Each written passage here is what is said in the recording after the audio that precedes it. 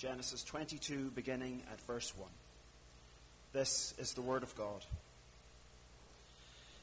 After these things, God tested Abraham and said to him, Abraham. And he said, Here I am. He said, Take your son, your only son Isaac, whom you love, and go to the land of Moriah, and offer him there as a burnt offering on one of the mountains of which I shall tell you. So Abraham rose early in the morning, saddled his donkey, and took 2 of his young men with him, and his son Isaac. And he cut the wood for the burnt offering, and arose and went to the place of which God had told him. On the 3rd day, Abraham lifted up his eyes and saw the place from afar. Then Abraham said to his young men, Stay here with the donkey. I and the boy will go over there and worship and come to you again. And Abraham took the wood of the burnt offering and laid it on Isaac his son. And he took in his hand the fire and the knife. So they both went, both of them together. And Isaac said to his father Abraham, My father. And he said, Here I am, my son. He said, Behold the fire and the wood, but where's the lamb for a burnt offering? Abraham said, God will provide for himself the lamb for a burnt offering, my son. So they went, both of them together. When they came to the place of which God had told him, Abraham built the altar there and laid the wood in order and bound Isaac his son and laid him on the altar on top of the wood. Then Abraham reached out his hand and took the knife to slaughter his son. But the angel of the Lord called to him from heaven and said, Abraham, Abraham. And he said, Here I am. He said, Do not lay your hand on the boy or do anything to him. For now I know that you fear God, seeing you have not withheld your son, your only son, from me. And Abraham lifted up his eyes and looked, and behold, behind him was a ram, caught in a thicket by its horns. And Abraham went and took the ram and offered it up as a burnt offering instead of his son. So Abraham called the name of that place, The Lord Will Provide. As it is said to this day, On the mount of the Lord it shall be provided. And the angel of the Lord called to Abraham a second time from heaven and said, By myself I have sworn, declares the Lord, because you have done this and have not withheld your son, your only son, I will surely bless you, and I will surely multiply your offspring as the stars of heaven and as the sand that is on the seashore. And your offspring shall possess the gate of his enemies, and in your offspring shall all the nations of the earth be blessed, because you have obeyed my voice. So Abraham returned to his young men, and they arose and went together to Beersheba. And Abraham lived at Beersheba. This is God's word, and we thank him for it. Since God has called him, life for Abraham has been very far from boring. Since this pagan man was called by the one true God to leave his home and go into some unknown land, he's had run-ins with Pharaoh. He's waged a military campaign against kings to rescue his neighbor Lot. He's had a strange encounter with God where he's seen a vision of animals cut in two and a smoking pot and a torch passing through those pieces. He's been told by God that he and his elderly wife, Sarah, will have a child through whom he'll have as many descendants as the stars of the sky or the grains of sand by the sea. But then he's fathered another child by his servant Hagar. And as a pensioner, he's even taken part in believers' circumcision. But then the really big miracle happens for him and Sarah. Despite being very, very old, they have the child of promise, Isaac, the promised child from God, the one through whom Abraham would have all these descendants. This child was born. It took 25 years between the promise being given and Isaac actually being born. But still, Abraham believed God, and that was counted to him as righteousness. That is 25 years of faith in a seemingly impossible promise. But then if you fast forward, Isaac grows up, becomes a young man, and God speaks once again to Abraham. And that brings us up to our reading for today, where we'll be thinking about grace and sacrifice. So please keep your Bibles open to Genesis 22, and we'll be thinking about it in three sections.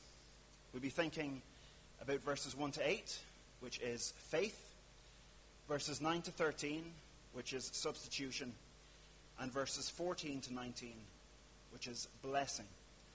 So faith, substitution, and blessing.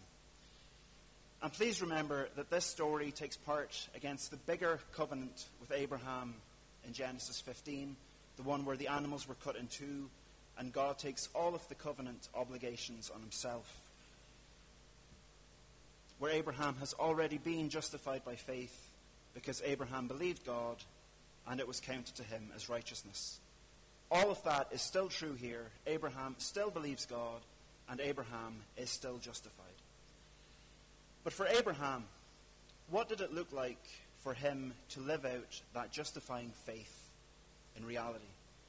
To still believe God even when his faith was tested. Well, starting at verse 1, think about how Moses introduces this story.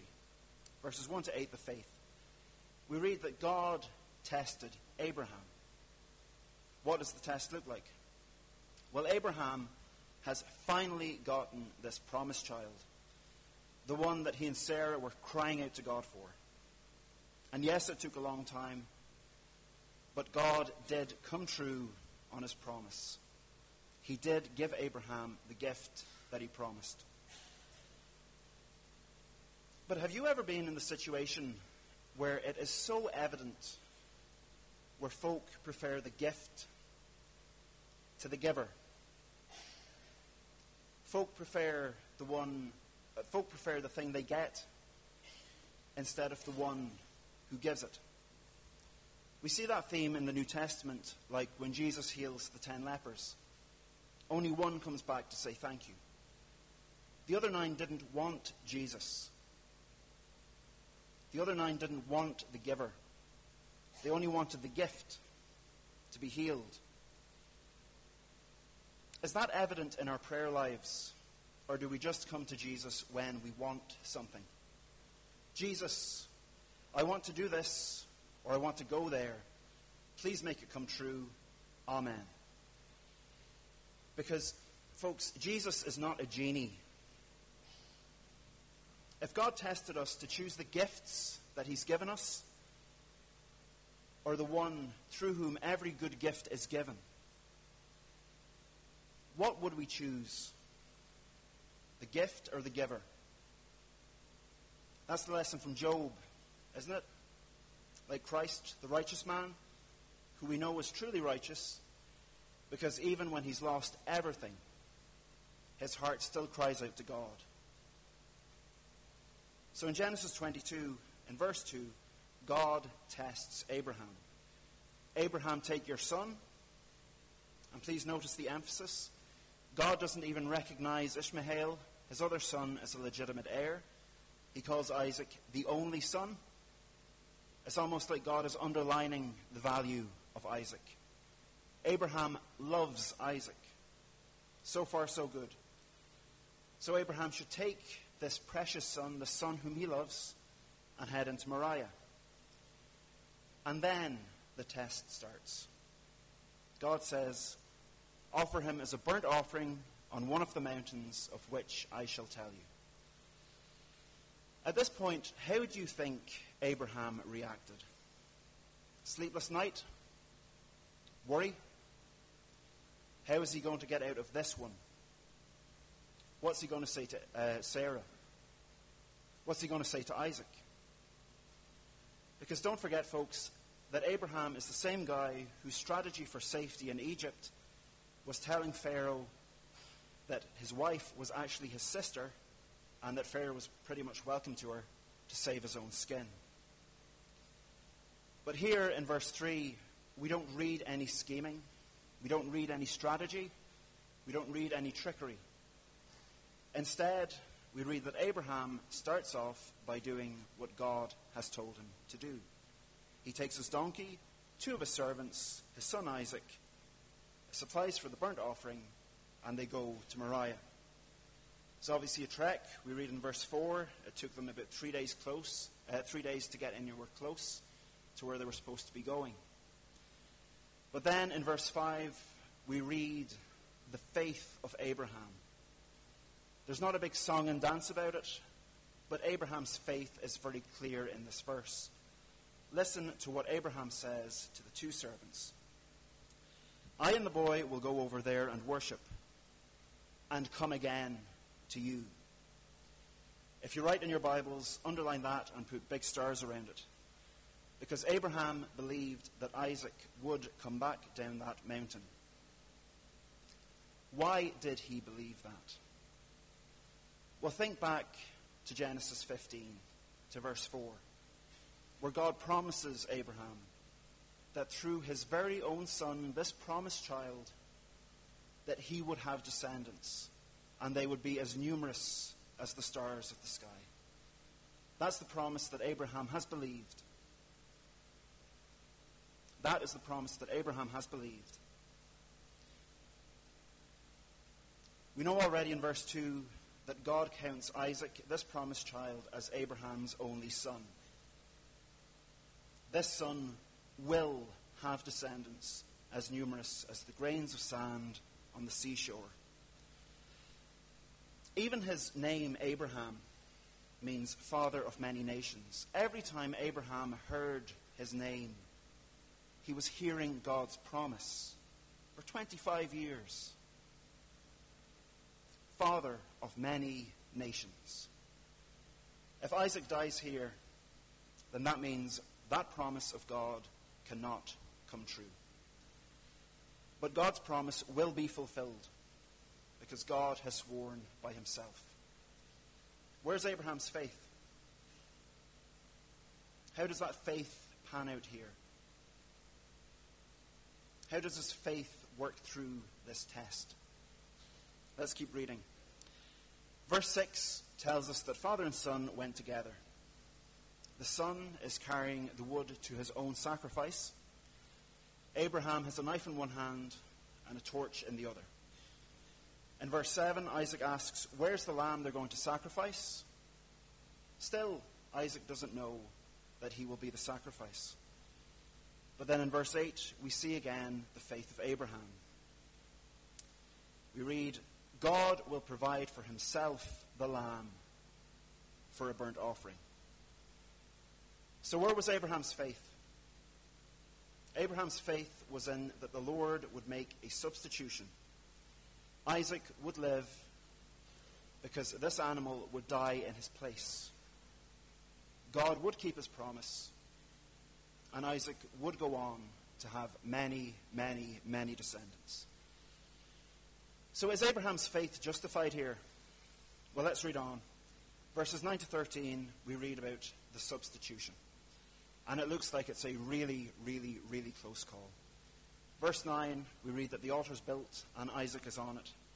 Verse 10, the knife is in Abraham's hand, ready to kill his son. Is Abraham's faith misplaced? Do you think he had a moment of doubt where did I misunderstand that stuff about the offspring and about the stars and about the sand? Was it going to be like Hebrews 11 where Abraham knew that God could even raise Isaac from the dead? Well, if you read verse 11, this is the good news to Abraham. The angel of the Lord calls to him from heaven and speaks. Abraham, Abraham. Verse 12. Do not lay your hand on the boy or do anything to him. For now I know that you fear God, seeing you have not withheld your son, your only son, from me. Did Abraham love the gift more than the giver? No. Abraham loved God. And he loved his son Isaac. He loved the gift. But Abraham had faith in God that God would keep his promise to him.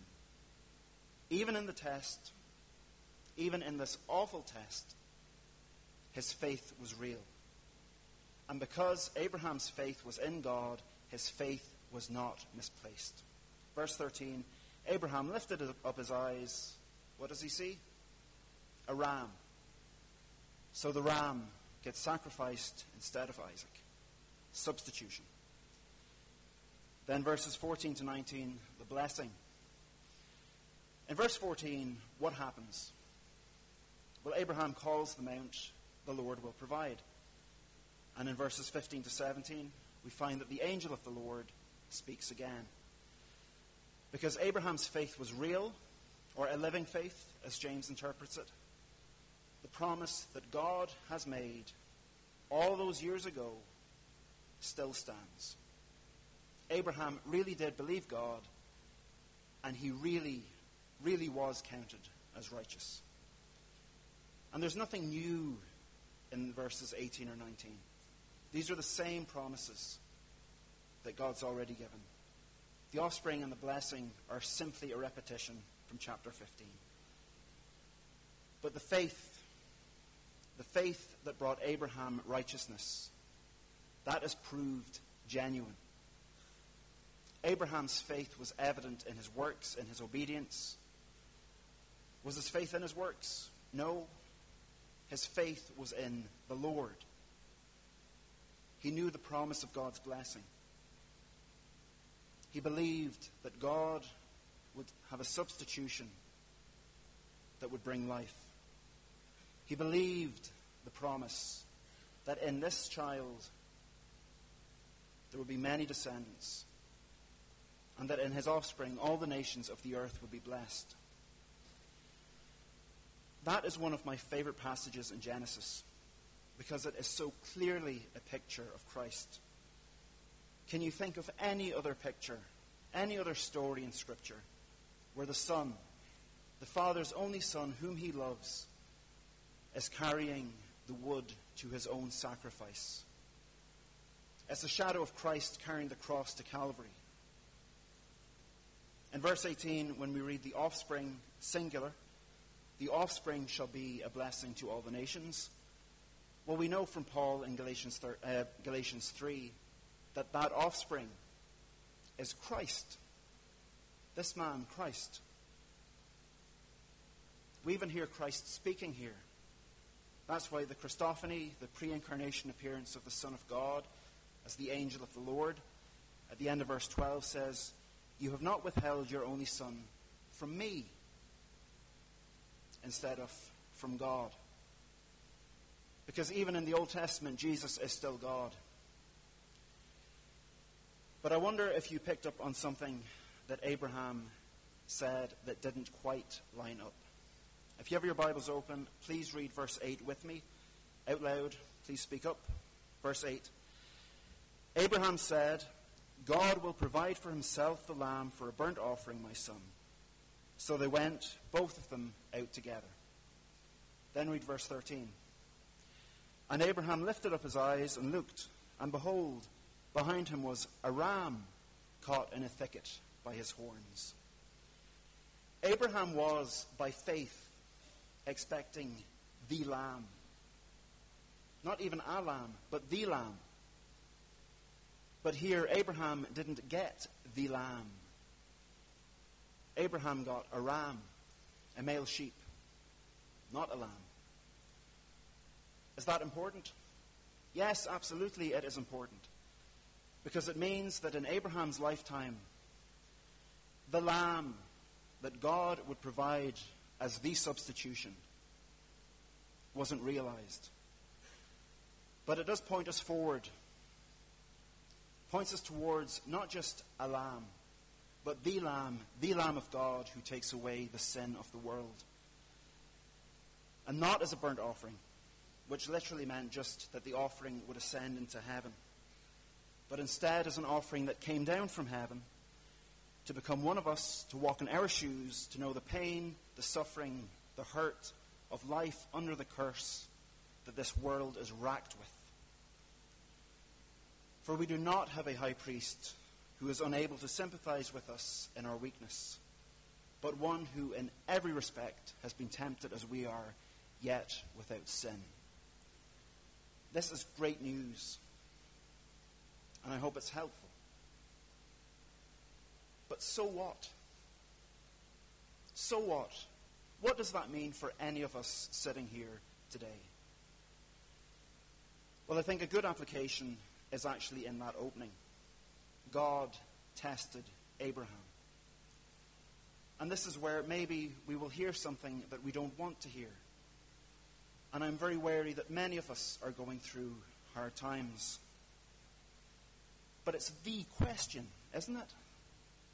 Does God still test people today? Is God testing you? Is God testing me?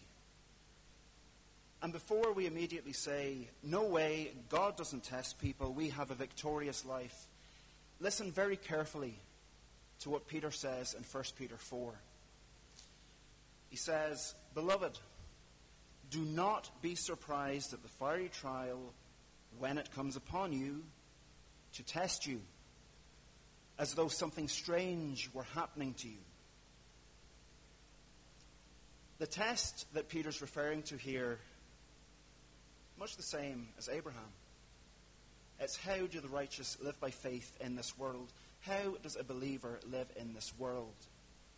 How does someone who's justified live by faith in this world? Because it is difficult to live as a Christian in this world. And notice that Peter says, when the fiery trial comes upon you to test you. Not if.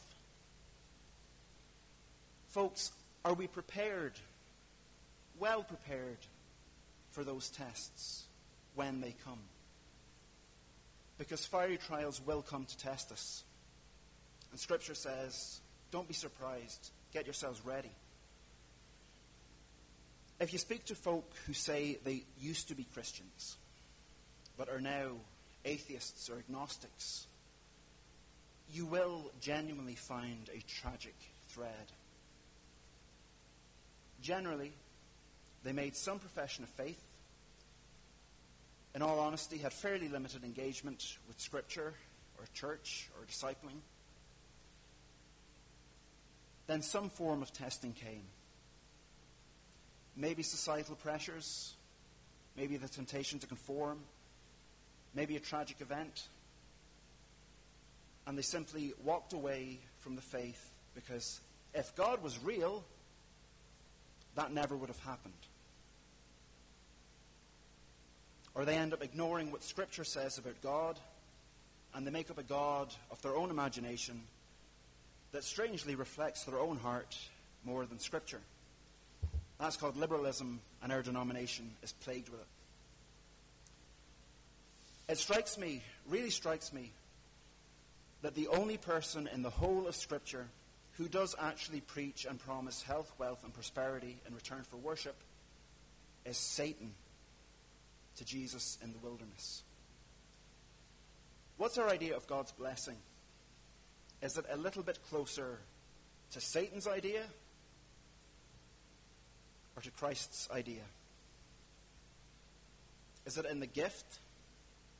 Is it in the health, the wealth, the prosperity? Or is it in the giver? Is it in Isaac? Or is it in God? Is it being faithful to God in all of life? Folks, is sickness, poverty, and austerity a sign of God's displeasure or absence? No. No. Not if that is how you know your faith is genuine. Because we know that in all those things, nothing will ever separate us from the love of God, which is ours in Christ Jesus, the Lamb of God. Folks, who do you think genuinely has a more credible profession of faith? The guy who shows up to church when everything's going well, cares nothing for Christ, and sings without any hint of irony, "All to Jesus I surrender," and then goes off in the huff because he doesn't get what he wants, because if God was real, I would have got X, Y, and Z. Him? Or how about the woman who comes to worship God even though she has been through the mill and sings with tears in her eyes, "I will cling to the old rugged cross and I will exchange it someday for a crown"? Folks, the genuineness of our faith, of your faith, should be the number one concern for you today. Yes, there are other things we should be concerned about. Rent, mortgage, bills, whatever. But folks, what do you believe? Because if the gifts, or the desire for the gifts, are keeping you from the giver, they ain't blessings, they're curses. In the trials and the tests, what is it that we actually believe?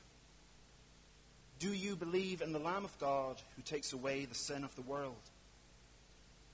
Do you believe that God substituted that lamb for you? Because if you don't, please wake up. Your faith is counterfeit.